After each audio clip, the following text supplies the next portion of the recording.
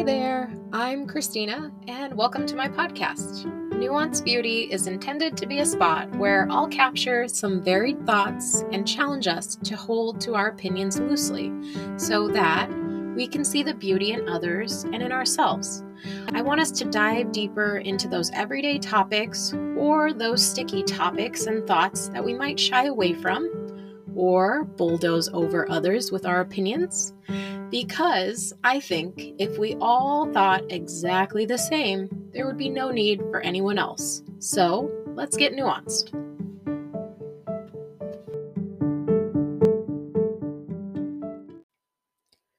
Welcome back. I know we are just getting started, but I'd like to press pause on the intro series I've got planned ahead and bring a little focus specifically on the holidays. Here's 3 questions I'd like to pose to guide you into a nuanced conversation with your loved ones. They are: how do you do your Christmas tree? What holiday traditions have you held on to in your family? And has something significant happened that will make this holiday season feel different? Let's start with the Christmas tree. During our dating days, my husband recalls showing me photos of Christmas time. And I guess while looking through his photos, I noted to him that his Christmas tree looked different from year to year. He promptly responded with something like, "Well, yeah, of course, it's a live tree." I had never had a live Christmas tree in my life, at least not that I remember. I am pretty sure that during the years I lived with my mom, we always got out the boxed Christmas tree from storage. And I have one memory of my dad finding this super old wooden dowel fake tree. The wood was painted green, and the big center dowel had a bunch of drilled holes in it where you stuck the branches. I can't even remember what it looked like when we got it all put together, but I have faint memories of the aerosol can of pine tree scent that he found to go with it. On the other hand, my husband's upbringing was a little different. His first job growing up in Wisconsin was pulling pine cones off of Christmas trees at a tree farm. The pine cones cause the branches to droop, and no one wants droopy branches that won't hang an ornament. So he made a whopping $8 an hour pulling pine cones. That was big money for a preteen. It's our first Christmas together, and my husband and I are discussing decorations. He imagined we'd get a live tree, and I didn't see the problem with getting a fake tree. So I went out and bought a small 3-foot tall white tree with matching pink and purple ornaments. I thought it would be awesome to have a colored themed tree that we could update every year. Meanwhile, my husband researched tree farms. We rented a Home Depot truck and drove nearly 2 hours to find this farm that already cut down all the trees and had them lined up out front for us to just choose one. The guy didn't even know when the trees were cut down. This was not exactly the dreamy tree farm experience my husband was looking to create for us. Then, for the following year, my husband was out at sea working, and we were preparing to move cross country to Seattle for my new job. I don't remember if I even put up a tree that year. But the next year after that, we got on the same page and began buying a real tree each year. A couple of them were bought from a local farmer's market stand in West Seattle. And then once we had our eldest son, we made an effort to always drive out to the farms that let us cut down our own tree. This became a fond tradition for us. The weekend after Thanksgiving, Getting up and heading out to a tree farm and finding our own tree, cutting it down, and then enjoying a cup of hot apple cider or hot cocoa at their big red barn on the farm. So, how do you do your Christmas tree? It may say a lot more about you than you realize. On to holiday traditions. What's a holiday tradition that you held on to in your family? This is more of a starting point that leads us into many more questions to ask. At our house, collecting Christmas ornaments over time is a tradition that my husband brought into our family. We'd always pick out one ornament to add to the tree when we went to the Christmas tree farm. And then throughout the year, we'd buy an ornament here or there while traveling or visiting local attractions. Slowly, we are phasing out the cheap, shiny ball ornaments as our collection grows. And it's pretty fun when we pull out everything to get ready to decorate the tree and we recall the memories associated with each ornament. Now, another question might be, do you do an advent calendar? I've always wanted to pick up one of these to mark off each day. I recently saw a coffee advent calendar and I was so close to clicking buy now, but I passed because it's not in our budget this year. Last year, my son Zeke received a Lego advent calendar, and we did a pretty good job of building each part of this Lego city that lasted up until Christmas Day. Then I also remember making a red and green ring countdown as a child at school.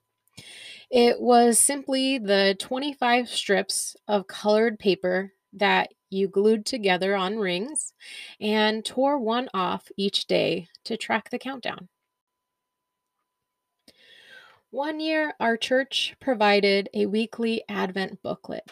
It had a song and passage reading and the four candles to light. Our family made it through the first 2 weeks, improvising with the material provided around the dinner table on Monday nights, but we struggled to see that one through. Aside from the Thanksgiving meal, do you make a certain meal every year? Maybe Christmas dinner is a ham or duck at your house. Maybe you make cinnamon rolls and mimosas on Christmas morning. I may partake in this and start a new tradition at our house. Or maybe your family will make and decorate sugar cookies on Christmas Eve and leave them out for Santa with a glass of milk. Is there a particular ritual to opening the Christmas presents? Do you open presents the night before? Do you open all the presents the morning of? Or do you do a combination of both? Another good question might be, do you watch a certain movie every year, like Charlie Brown Christmas, or A Christmas Story, or Love Actually, or Die Hard? Now, Love Actually is not one I'd recommend for the whole family. It's one that we actually watch in the holidays, but I don't think I'd watch it with family. And then with Die Hard, my husband brought this suggestion up because I guess that movie takes place at Christmas time, and it is highly disputed if this is a Christmas movie or not. The last question to wrap up our traditions might be, who do you spend the holidays with and where do you spend them? I think many families are spread out across the states, and I know that some like to return to their parents' home that they grew up in to enjoy the holidays. Others may take turns with their family hosting each year, while others might take a vacation to escape the cold. On to Our final question: has something significant happened that will make this holiday season feel different? This year marks the first year of us celebrating the holidays in our new home in Florida. A couple weeks ago, we were reflecting on the many traditions that we had established back in Seattle, like hosting pumpkin carving before Halloween each year. We would get friends together and make a big pot of chili and have beer and hot apple cider, and everyone would bring a pumpkin to carve. We also liked to host a Friendsgiving for everyone without family in the area. We would reach out to friends who we know that were staying local, and we would always make the turkey and one or maybe two sides, and everyone coming would round out the meal. Then, after Thanksgiving, our family would head out to cut down our Christmas tree that weekend. There's just something soothing about a rhythmic tradition that marks the passing of time. While every year is indeed different, this sense of familiarity and continuity brings us comfort. This year will feel different for us. We're in a new place, finding our new friends, and trying to decide what traditions we'd like to create here.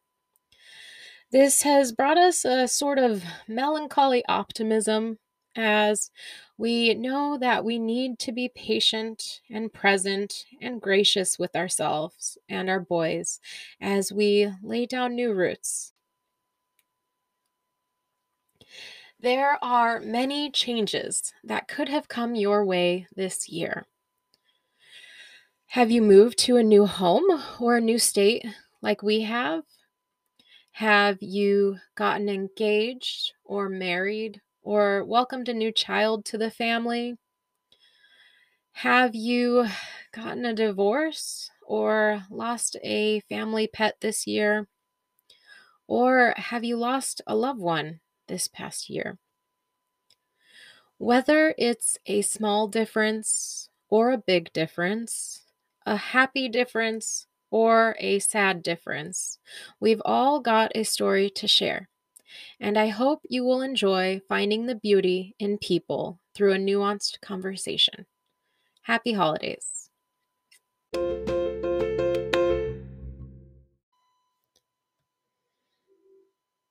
This week's book recommendation is brought to you in the spirit of the holidays.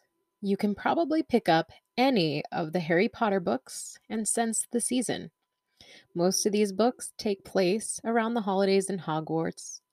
And J.K. Rowling really captured a large audience in the mid 90s to today. The illustrated versions being made by Jim Kay are very well done too. I was born in the generation that grew up with Harry Potter, Hermione, and Ron. A little confession for this week, though.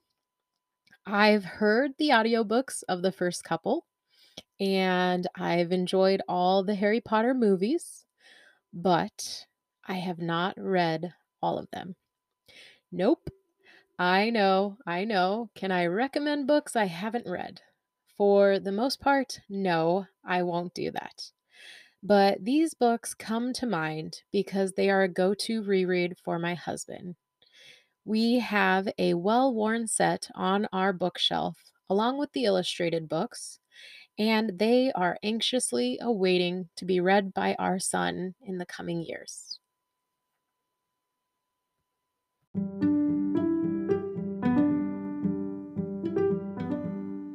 Thanks for listening. If you're enjoying this podcast, would you consider leaving me a review or possibly share it with a friend? And if you would like to get in touch, you can send me an email at nuancedbeauty@yahoo.com. Take care until next time.